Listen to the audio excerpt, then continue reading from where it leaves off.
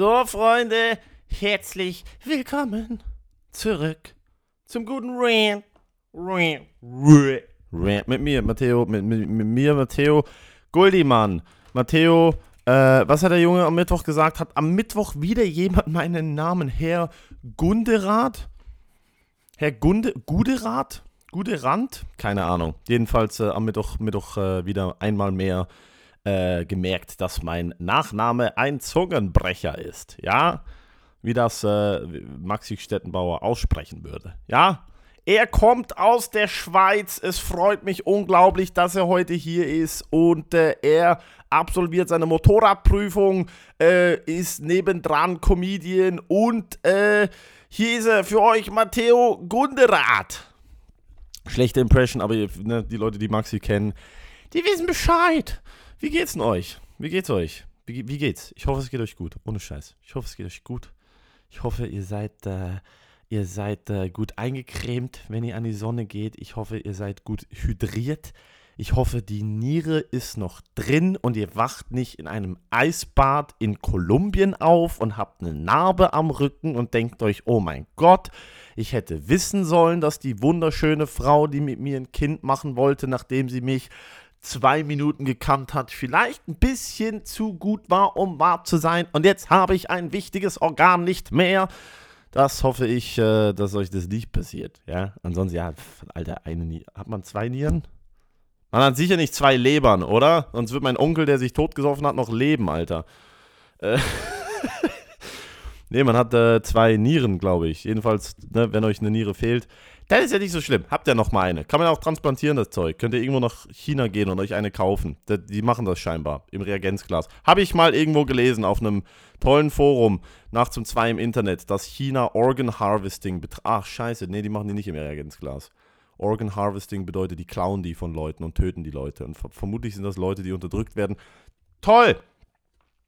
Habe ich gerade zur Unterdrückung von Leuten in China dazu beigetragen, indem ich hier meine Podcast-Hörerschaft sage, sie sollen da hingehen und sich eine Niere kaufen. Gut, Mateo, hätten wir doch auch mal wieder bewiesen, dass im Oberstübchen aber so wirklich alles durch ist, ja?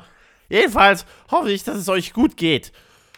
Mir geht's gut, wieder, ja? Ich bin wieder gesund, jedenfalls glaube ich das. Ich habe zwar Kopfschmerzen, aber ich habe mittlerweile rausgefunden, ich habe Kopf- und Ohrenschmerzen seit 2 Wochen. Ich dachte, ich habe einen Infekt. Ich habe rausgefunden, keine Ahnung, Hypochonder, ADHS, ich wechsle jeden Tag meine Meinung. Es war mal Krebs, dann war es eine Mittelohrenentzündung, dann war es ein viraler Infekt, dann war es kurzzeitig eventuell HIV, haben wir rausgefunden, war es nicht. Ich glaube, ich habe mittlerweile rausgefunden, warum mir hinter meinem rechten Auge, warum ich da Schmerzen habe und warum mein Ohr weh tut. Und zwar habe ich einen extrem verspannten Kiefermuskel auf der rechten Seite. Und dann habe ich das gegaugelt, ja, ich habe es gegoogelt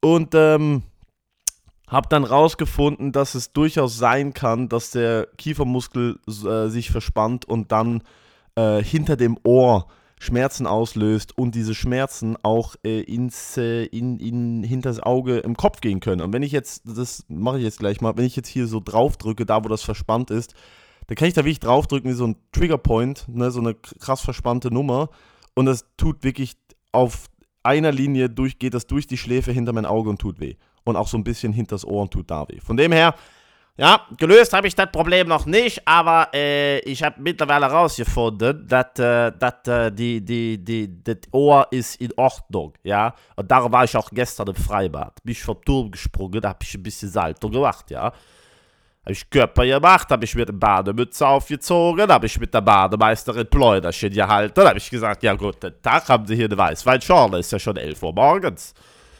Ich weiß nicht, was mit meinem Hirn los ist, dass ich jetzt hier irgendwie 5 verschiedene Dialekte und Personen aus meinem Kopf rausziehe. Aber es macht doch Spaß, so zu sprechen, ja? Muss man sich mal vorstellen, dass es Leute gibt, die gehen so durchs Leben, sprechen den ganzen Tag so, da ist immer Karneval bei den Leuten in der Birne. Finde ich schon ziemlich witzig. Es gibt da wirklich Leute, die so reden. Also klar, die sitzen auch irgendwie in der Kneipe irgendwo in Ehrenfeld und essen Toastinettis zum Abendbrot. Aber ja, ich würde mich mit so jemandem anfreunden. Tatsächlich. Freunde, bevor wir hier wirklich auf Drehzahl kommen, möchte ich kurz ein paar Shoutouts machen, ist mir extrem wichtig. Es gibt in der deutschen Comedy-Szene ein paar Leute, es gibt viele Leute, die ich sehr mag, aber es gibt ein paar Leute, die mag ich halt ein bisschen mehr, beziehungsweise ich kenne ich ein bisschen besser. Und darunter befinden sich mittlerweile 3 von den 4 Mitgliedern der 4 Feinde, die auf Solo-Tournee gehen. Ja, also Alex Stolt hat das schon länger angekündigt und der macht das auch ziemlich gut, was die Tickets angeht. Dazu kommt Jorektide mit der Tannecker-Ouvertüre. Was auch immer die Tannecker-Ouvertüre, also ich weiß nicht, Digga, ich habe keine Ahnung. Der Junge ist auf dem Bauernhof aufgewachsen, irgendwas mit Tannen und Wald und Ouvertüre ist halt ein großes Wort, das ich nicht verstehe. Jedenfalls Sebo Sam, auch mit dem Solo, ich empfehle mich, ich ziemlich lustig finde. Und ich wird jetzt hier nicht groß eine Welle schlagen, aber ich möchte trotzdem die ganz kleine Bubble hier nutzen und sagen, falls ihr in Deutschland seid, falls ihr gerne Live, Kunst und Comedy euch reinzieht, dann kauft die Tickets nicht. Geht da nicht hin. Sind alles Pfeifen, ja. Ist meine Konkurrenz, kauft da keine Tickets.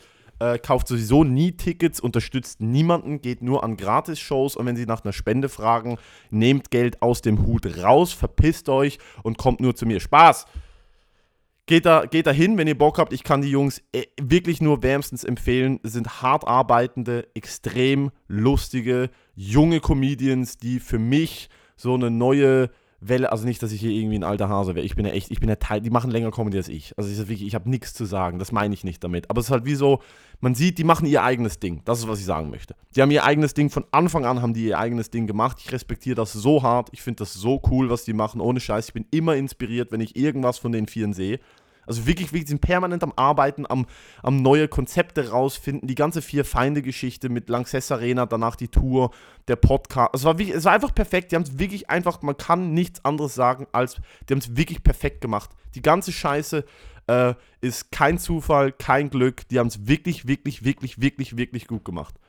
Und deshalb finde ich, ist es mehr als verdient, dass die hoffentlich ihre Solos ausverkaufen, dass es hoffentlich noch viel größer wird, als es jetzt ist. Und darum, Shoutout, Sebo Sam, Alex Stolt und Jorektide. Falls Marvin mit seinem Solo irgendwann rauskommt, natürlich auch da sofort hingehen, supporten und den Jungs eine gute Zeit bescheren. Ja? Wenn ihr da nicht hingeht, dann ist die Stimmung halt auf Tauchstation. Nee, auf Tauchstation. Das Ding haben sie jetzt gefunden, ja. Dann ist die Stimmung auf Höhe Titan 2. Titanic. Spaß. Jo. Jedenfalls, der Junge hier, der Junge, der hier ins Mikrofon schreit und jedes Mal, wenn er diesen Podcast aufnimmt, zu 100%, ich weiß ja, wie hellhörig meine Bude ist. Also meine Nachbarin von direkt oben dran, die hört ja jeden Donnerstag, Freitag, Samstag, je nachdem, wie diszipliniert ich bin, wie früh ich die Scheiße hier aufnehme, die hört ja jeden, sofern sie arbeitslos ist und um 12 Uhr mittags an einem Donnerstag oder Freitag zu Hause sitzt. Ich nehme mal an, in diesem Haus, wo ich wohne, weil es so scheiße billig ist und kaputt ist, nehme ich mal an, dass alle arbeitslos sind. Ich nehme mal an. Also hier wohnen auch irgendwelche Abhängigen und so. Also ich nehme mal schwer an, dass alle Leute, die hier wohnen, Donnerstag mittags um 12 nicht im Büro sind. Das nehme ich mal einfach an, ja, ist halt ein mieses Vorurteil, aber ne, wenn du in einer Butze wohnst, wo du ein Loch in der Decke hast und die Toilette auf dem Gang ist und Leute 20 Mal im Monat einbrechen und dann selber nichts mehr klauen können, weil sie merken, wir sind armer als sie, ja, dann nehme ich mal an, dass du vermutlich nicht im Prime Tower in Zürich sitzt. Donnerstag um 12. Jedenfalls, wenn ich hier aufnehme, muss die Alte ja hören, was hier unten für ein Theater abgeht, weil die Decke ist so hellhörig. Ich höre die ja bumsen ab und zu. Ich höre die ja richtig und der Typ macht's gut. Meine Fresse. Muss ich mal wirklich, Tip of the Hat, da ziehe ich meinen Hut. Da ziehe ich meinen Hut, wie ich hier ab und zu Samstag früh geweckt werde, weil einerseits die Decke wackelt, die wackelt halt, das ist halt eine alte scheiß Parkettdecke, Alter, mit einem Gipsverputz oder sowas. Also ich könnte vermutlich, wenn ich eine Leiter nehme, könnte ich da mit einem Kreuzschraubenschlüssel durchstechen und der Alten in den Fuß pieksen. Jedenfalls, ich weiß, die muss das hier hören, weil ich höre, was sie macht oder was mit ihr gemacht wird. Ich weiß ja nicht, was sie für ein Verhältnis haben, aber meine Fresse. wie ich hier ab und zu höre, wie der Mann performt. Also da fühle ich mich wirklich schlecht. Also fühle ich mich ja schlecht mit allem, was ich in meinem Leben bisher im Bett geleistet habe, weil jetzt ohne hier große Details zu nennen, jetzt ruft mich hier jemand an. Nein, Entschuldigung, ich kann nicht rangehen. Tut mir leid, geht nicht. So, Entschuldigung, da muss ich direkt unterbrechen. In der tollen Boom-Story. Weil da kommt gerade ein wichtiger Anruf rein, den ich gerade nicht entgegennehmen kann. Bin gerade am Aufnehmen für 3 Leute.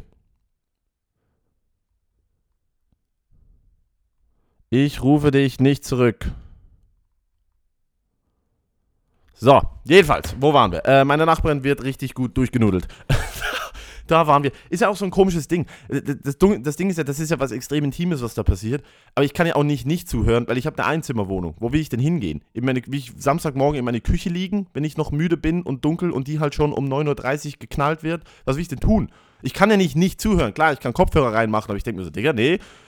Das Gratis-Entertainment, das gebe ich mir. Ja, das Gratis-Entertainment, das lasse ich mir nicht entgehen. Und wie gesagt, teilweise wache ich auf und es ist jetzt nicht übertrieben.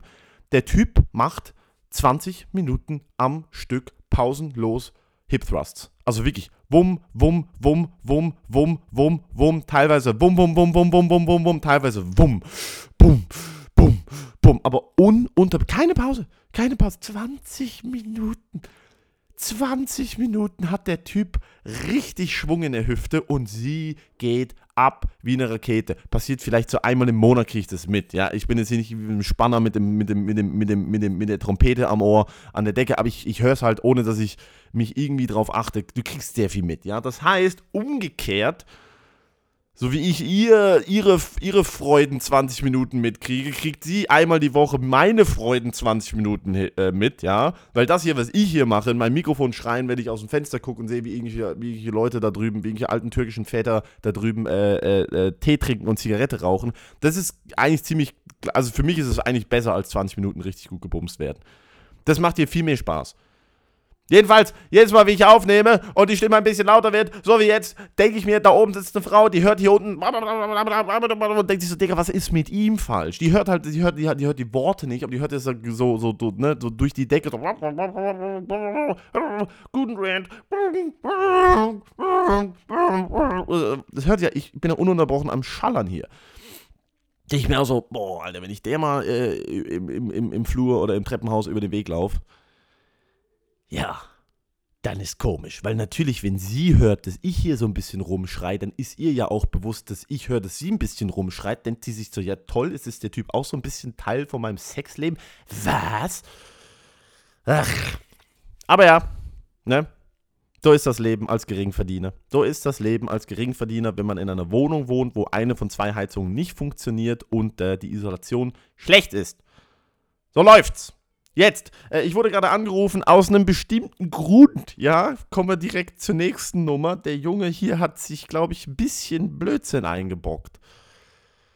Also Blödsinn, ich habe es natürlich alles freiwillig und selber gemacht, aber ich habe die letzten 4,5 Wochen nicht trainiert. Ich war ziemlich erschöpft und dann war ich jetzt sehr lange krank und seit 2 Tagen geht es mir wieder gut. Oh, was habe ich gemacht? Ne? Was habe ich gemacht? Wie dumm, was habe ich gemacht? Wie weit geht die Dummheit des Mateo Gutenrat? Ich habe mich ohne eine Sekunde Vorbereitung, ohne ein bisschen Training, ohne überhaupt zu wissen, ob ich halbwegs in Form bin, für einen weiteren Wettkampf angemeldet. Ich wurde ein bisschen dazu genötigt von meinem Verein und von meinem Coach, aber ich muss ja ehrlich sagen, ich werde gerne so ein bisschen genötigt. Wenn es um diese Dinge geht, dann werde ich gerne so ein bisschen gezwungen zu meinem Glück. Und ich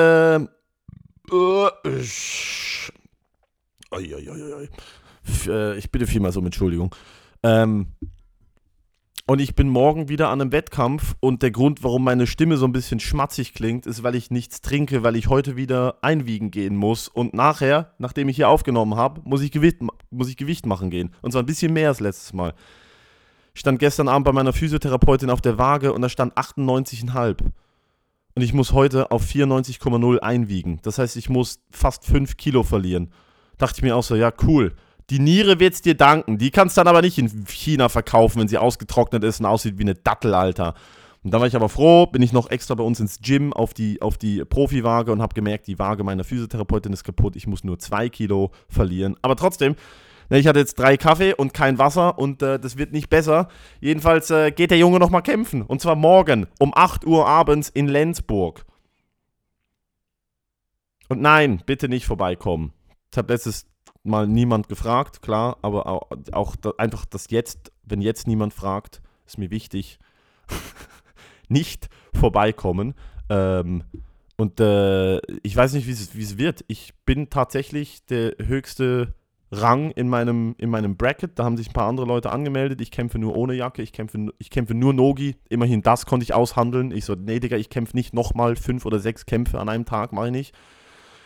Und da ich das letzte Turnier gewonnen habe, bin ich der Number One Seed. Bedeutet, ich habe den höchsten Rang von den Leuten, die da kämpfen, im Ranking selber. Und bin deshalb, weil die Anzahl Teilnehmer war ungerade, ich habe den Viertelfinal geskippt und steige im Halbfinal ein gegen den Gewinner vom einen Viertelfinal. Wenn ich da gewinne, komme ich direkt in den Final. Bedeutet, ich habe maximal 2 Kämpfe. Ich bin jetzt aber mal sehr realistisch und sage mir, wenn der Junge, gegen den ich da im Halbfinal kämpfe, sich adäquat vorbereitet hat, dann werde ich eine harte Zeit haben. Dann wird's schwierig, weil ich war vorgestern kurz joggen und ich sag mal so, Kondition ist anders. Also ich bin ja wirklich, ich kenne ja meinen Körper mittlerweile echt gut. Ich trainiere seit bald 10 Jahren und mache seit 5 Jahren Kampfsport und habe natürlich so ein bisschen so ein Gespür für die Ausdauer, die man da mitbringen muss und für wie sich mein Körper anfühlt, wenn ich gut in Form bin. Und meine Fresse habe ich am Mittwoch aber also ich meine, nichts. Was habe ich, 10, 15 Minuten gejoggt, dann habe ich 2, 3 Minuten Runden Schattenboxen, 2, 3 Minuten Runden, 2x3 Minuten Schattenringen, also mit so Takedowns-Shooten und so gemacht. Und ich sag mal ehrlich so, also wenn sich da jemand wehrt und ich so ein bisschen Widerstand habe, dann habe ich realistisch 42 Sekunden in mir, bevor ich wirklich leer bin und sich der auf mich drauflegen kann und ich sterbe. Also wirklich, und das ist halt das Problem in dem Sport, ne? Also du gewinnst halt nur dann, wenn du die ganze Kampfzeit, wenn du die ganzen 5 Minuten in der Runde durchziehen kannst. Du kannst 20-0 vorne liegen nach Punkten, wenn du bei Minute 4 keine Power mehr hast und der Typ kriegt es hin, sich auf dich draufzulegen und dich zu tappen, dann kannst du mit 20-0 vorne getappt werden, hast verloren. Das ist so ein bisschen meine Sorge. Meine Sorge ist, dass ich halt wirklich eigentlich da nichts verloren habe und mich trotzdem angemeldet habe. Aber ich wäre ja nicht mich. Das wär ja nicht ich, ne? Wenn ich schlaue Entscheidungen treffen würde. Stellt man sich mal vor, dass der Junge hier ein bisschen Grips in der Birne hat. Hat er nicht. Hat er nicht. Hat er wirklich, wirklich nicht. Ich habe auch kurz mit meinem Chef darüber geredet. Ich war letzte Woche krank und er so, Digga, ist mir egal. Geh da kämpfen. Egal, was du machst. Ich sag's, eine dumme Idee, weil du wirst danach wieder krank. Aber erzähl mir nichts von hier irgendwie nächste Woche dann, oh, sorry, kann ich. Also, wieso? Ja, stimmt, scheiße. Stimmt, Müll. Kann man nichts machen. Aber ich freue mich trotzdem, weil das ist hier in der Nähe von Basel. Lenzburg, Lausanne war ein bisschen weiter weg und tatsächlich ist das ganze Team dabei. Also darauf freue ich mich wirklich für die Leute, die so ein bisschen Sport machen, auch im Verein und so, checken ja so.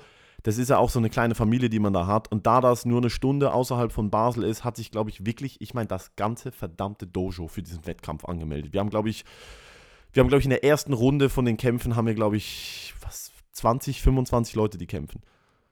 Mindestens 20 Leute von unserem Team, die kämpfen. Also wirklich so, wir werden da in jeder Gewichtsklasse, auf jedem Gürtel sind wir da vertreten. Das ist unglaublich und es wird richtig geil, Mann. Ich freue mich schon allein, wenn ich verliere und im Halbfinale rausfliege, gut, dann fliege ich raus, habe ich halt verkackt, habe mich nicht vorbereitet, dann ist halt so, ich will natürlich gewinnen, ich bin ein ehrgeiziger Idiot, aber es wird auf jeden Fall cool, da zu sein und dem ganzen Team zuzugucken und die Leute anzufeuern und Leute zu betreuen Leuten zu helfen, keine Ahnung, wer auch immer die Hilfe brauchen. Ich freue mich riesig, Alter, ohne Scheiß. Wenn ihr die Möglichkeit habt, geht mal ein Kampfsport-Event.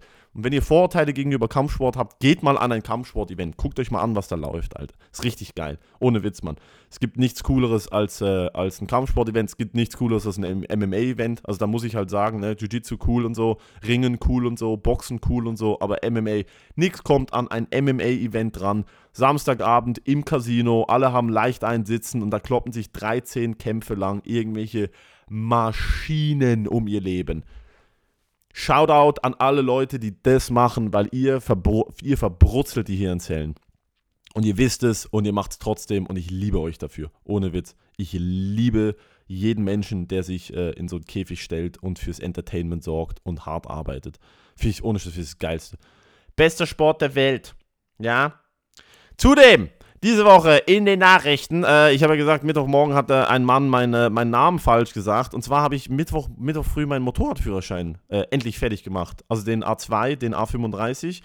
Für die Leute ist ja zum Glück jetzt endlich Deutschland, Österreich, Schweiz haben die gleichen Führerscheinklassen. Das gab es ja früher nicht. Ich habe den kleinen Motorradführerschein gemacht. Also den einzigen, den ich machen darf. Ich darf den großen ja noch nicht.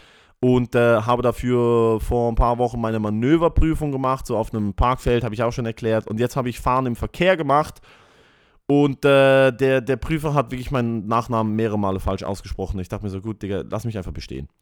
Und für die Leute, die nicht wissen, wie das funktioniert, du machst die Motorradprüfung im Verkehr mit dem Prüfer hinten auf deinem Motorrad drauf.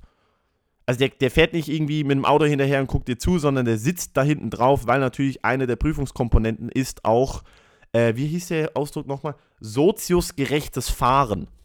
Soziusgerechtes Fahren bedeutet, du musst irgendwie beweisen können, dass du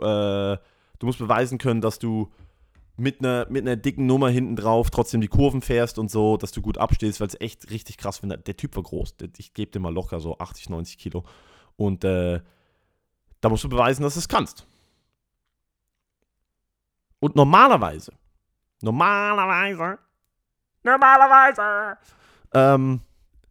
ich weiß nicht, was mit meinem Hirn los ist.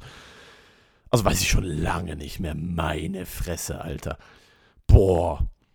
Mich hat sich vor einem halben Jahr meine Therapeutin sich bei mir gemeldet. Gesagt, Herr Gudenrath, ich wollte nur fragen, geht's Ihnen gut? Brauchen Sie mich? Und ich habe sie geghostet.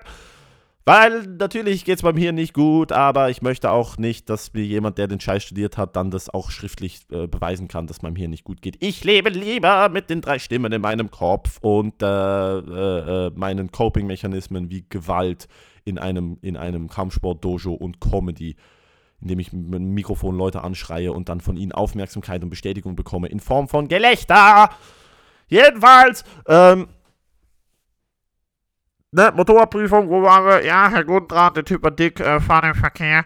Normalerweise machst du die Prüfung so, oder läuft die Prüfung so ab, weil Motorrad, jeder kann Motorrad, ja ohne Scheiß, jeder Mensch, sobald du kuppeln kannst, sobald du schalten kannst, kann jeder Mensch Motorrad fahren auf einer geraden Strecke. Es gibt nichts Einfaches, als mit einem Motorrad schnell geradeaus zu fahren. Du musst nicht mal die Hand am Lenker haben. Ein Motorrad ist so gebaut, also die Kräfte funktionieren so, dass wenn du eine gewisse Geschwindigkeit hast, dann fährt das Ding von alleine, wirklich von alleine. Du kannst dich einfach draufsetzen und wenn du mindestens 50 km/h drauf hast, besser 80, dann kannst du wirklich Hände vom Lenker nehmen, das Ding fährt komplett von alleine, weil es 200 Kilo wiegt und dank der Fliehkraft irgendwie oder was weiß ich was für eine Kraft die Räder gerade bleiben. Jedenfalls, du musst an dieser Prüfung beweisen, dass du adäquat bremsen kannst, dass du richtig Kurven fahren kannst, weil, was ich auch lange nicht wusste, wenn du mit einem Motorrad eine Linkskurve fährst, dann musst du ja, du kippst das Motorrad ja.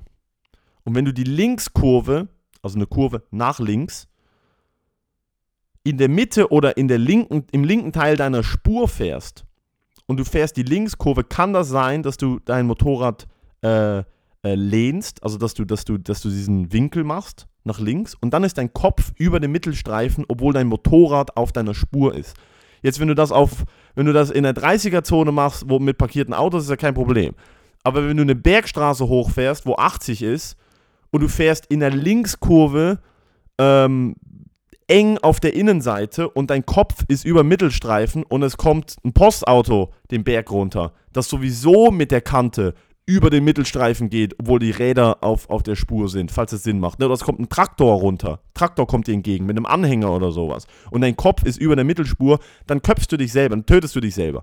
dann bist du wirklich am Arsch. Und dein Sozius auch, weil dein Mitfahrer auch, weil der lehnt. Und das heißt, du musst in der Motorradprüfung zeigen, dass du die Kurvenführung beherrschst, so dass du mit deinem Körper, mit deinem Kopf und dem Motorrad auf deiner Spur bleibst. Wie du das machst, ist in der Linkskurve, gehst du ins rechte Drittel der Spur und fährst die Kurve sozusagen außen. Also du fährst die Kurve auf der Außenseite deiner Spur. Was natürlich zur Folge hat, dass du nicht viel Spatzung gegen außen hast. Also du hast nicht viel Raum, falls du zu schnell in die Kurve kommst und dein Motorrad nach außen drückt, hast du nicht viel Raum, um zu korrigieren. Das heißt, wenn du eine Kurve zu schnell nimmst und du bist auf der Außenspur, kann es sein, dass du aus der Kurve rausfliegst.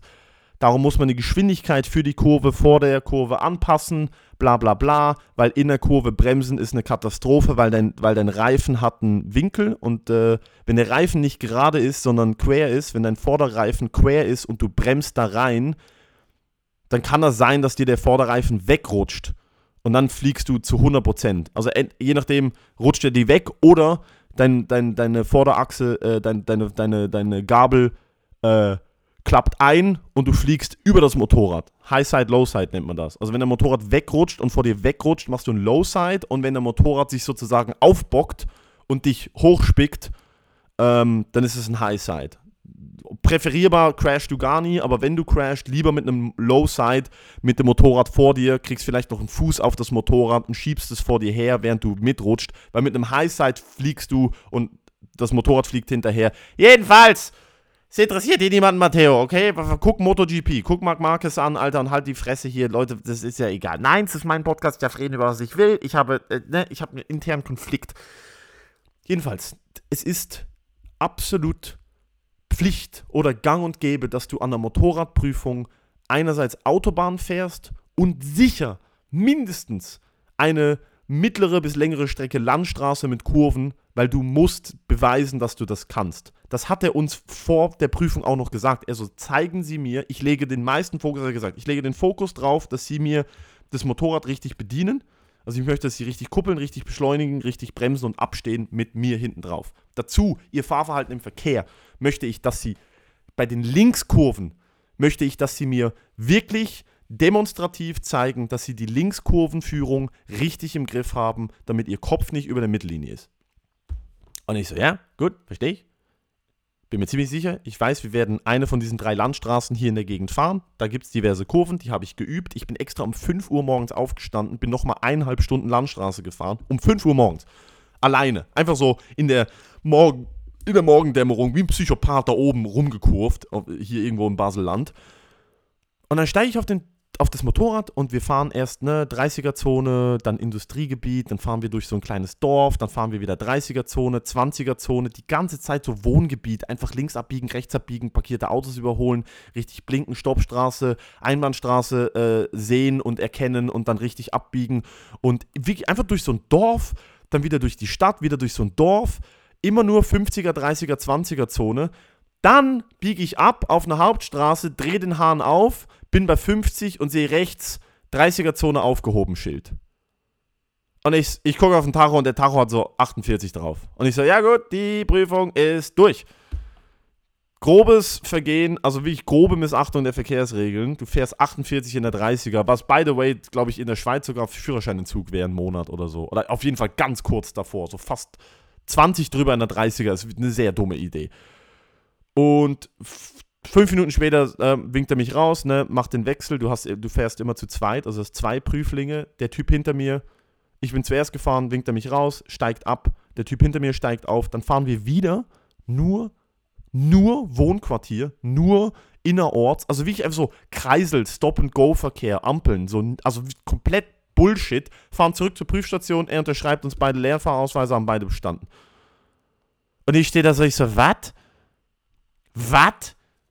Digga, ist das dein Ernst, Alter? Ich habe 3000 Kilometer Landstraße gemacht. Ich habe 4 Fahrstunden genommen. Ich habe jede verfickte Strecke, recherchiert, die diese Prüfer machen können. Ich habe sie alle ausfindig gemacht. Ich habe sie alle abgefahren. Ich bin 5 Uhr morgens aufgestanden, um jede einzelne Strecke nochmal abzufahren, um mir die Kurven anzugucken. Ich habe mir auf Google Maps angeguckt, welche Kurve wann kommt, dass ich genau weiß, was ich machen muss. Und du, verfickter Hurensohn, fährst nicht eine Minute Landstraße mit mir, dass ich dir irgendwie beweisen könnte, dass ich es kann.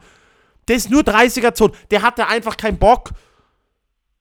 Das war die einfachste Prüfung der Welt. Andere Leute sind mega dankbar, weil das wirklich eine geschenkte Motorradprüfung war. Ich denke mir so, Digga, ich habe mich so gut vorbereitet und du lässt mich hier irgendwie im Kreisel zweite Ausfahrt rausfahren und lässt mich dann in der 30er-Zone um die parkierten Autos kurven, du Missgeburt. Was soll denn das? Mach mal deinen Job richtig, hätte ich ihm am liebsten gesagt. Nee, aber ich stehe da, ich so, ja, danke vielmals, ja, vielen Dank, ja, allzeit gute Fahrt, ja, schönen Tag noch. Boah, jedenfalls hat der Junge jetzt einen Motorradführerschein. Jetzt habe ich einen Motorradführerschein. Jetzt kann ich auch noch Deutschland fahren mit dem Hobel. Jetzt kann ich in Schwarzwald fahren gehen. Freue ich mich richtig drauf. Und ich kann nach Frankreich. Und in Frankreich kannst du einen DB-Killer aus deinem Auspuff rausnehmen. Als ob der nicht schon laut genug wäre. Jedenfalls kann ich, falls ich irgendwann mit dem Koffer nach Nizza fahre, kann ich dann in Nizza irgendwelchen Leuten richtig auf den Sack gehen mit meinem richtig dumm lauten Motorrad. Was auch immer ich in Nizza machen wollen würde. Scheiß auf Frankreich, Alter. Werde ich nie hingehen. Schön! Hören wir die Nummer auf mit ein bisschen Rassismus gegenüber den Franzosen, hat noch nie wehgetan. Vor allem uns Deutschen, ja. Gut.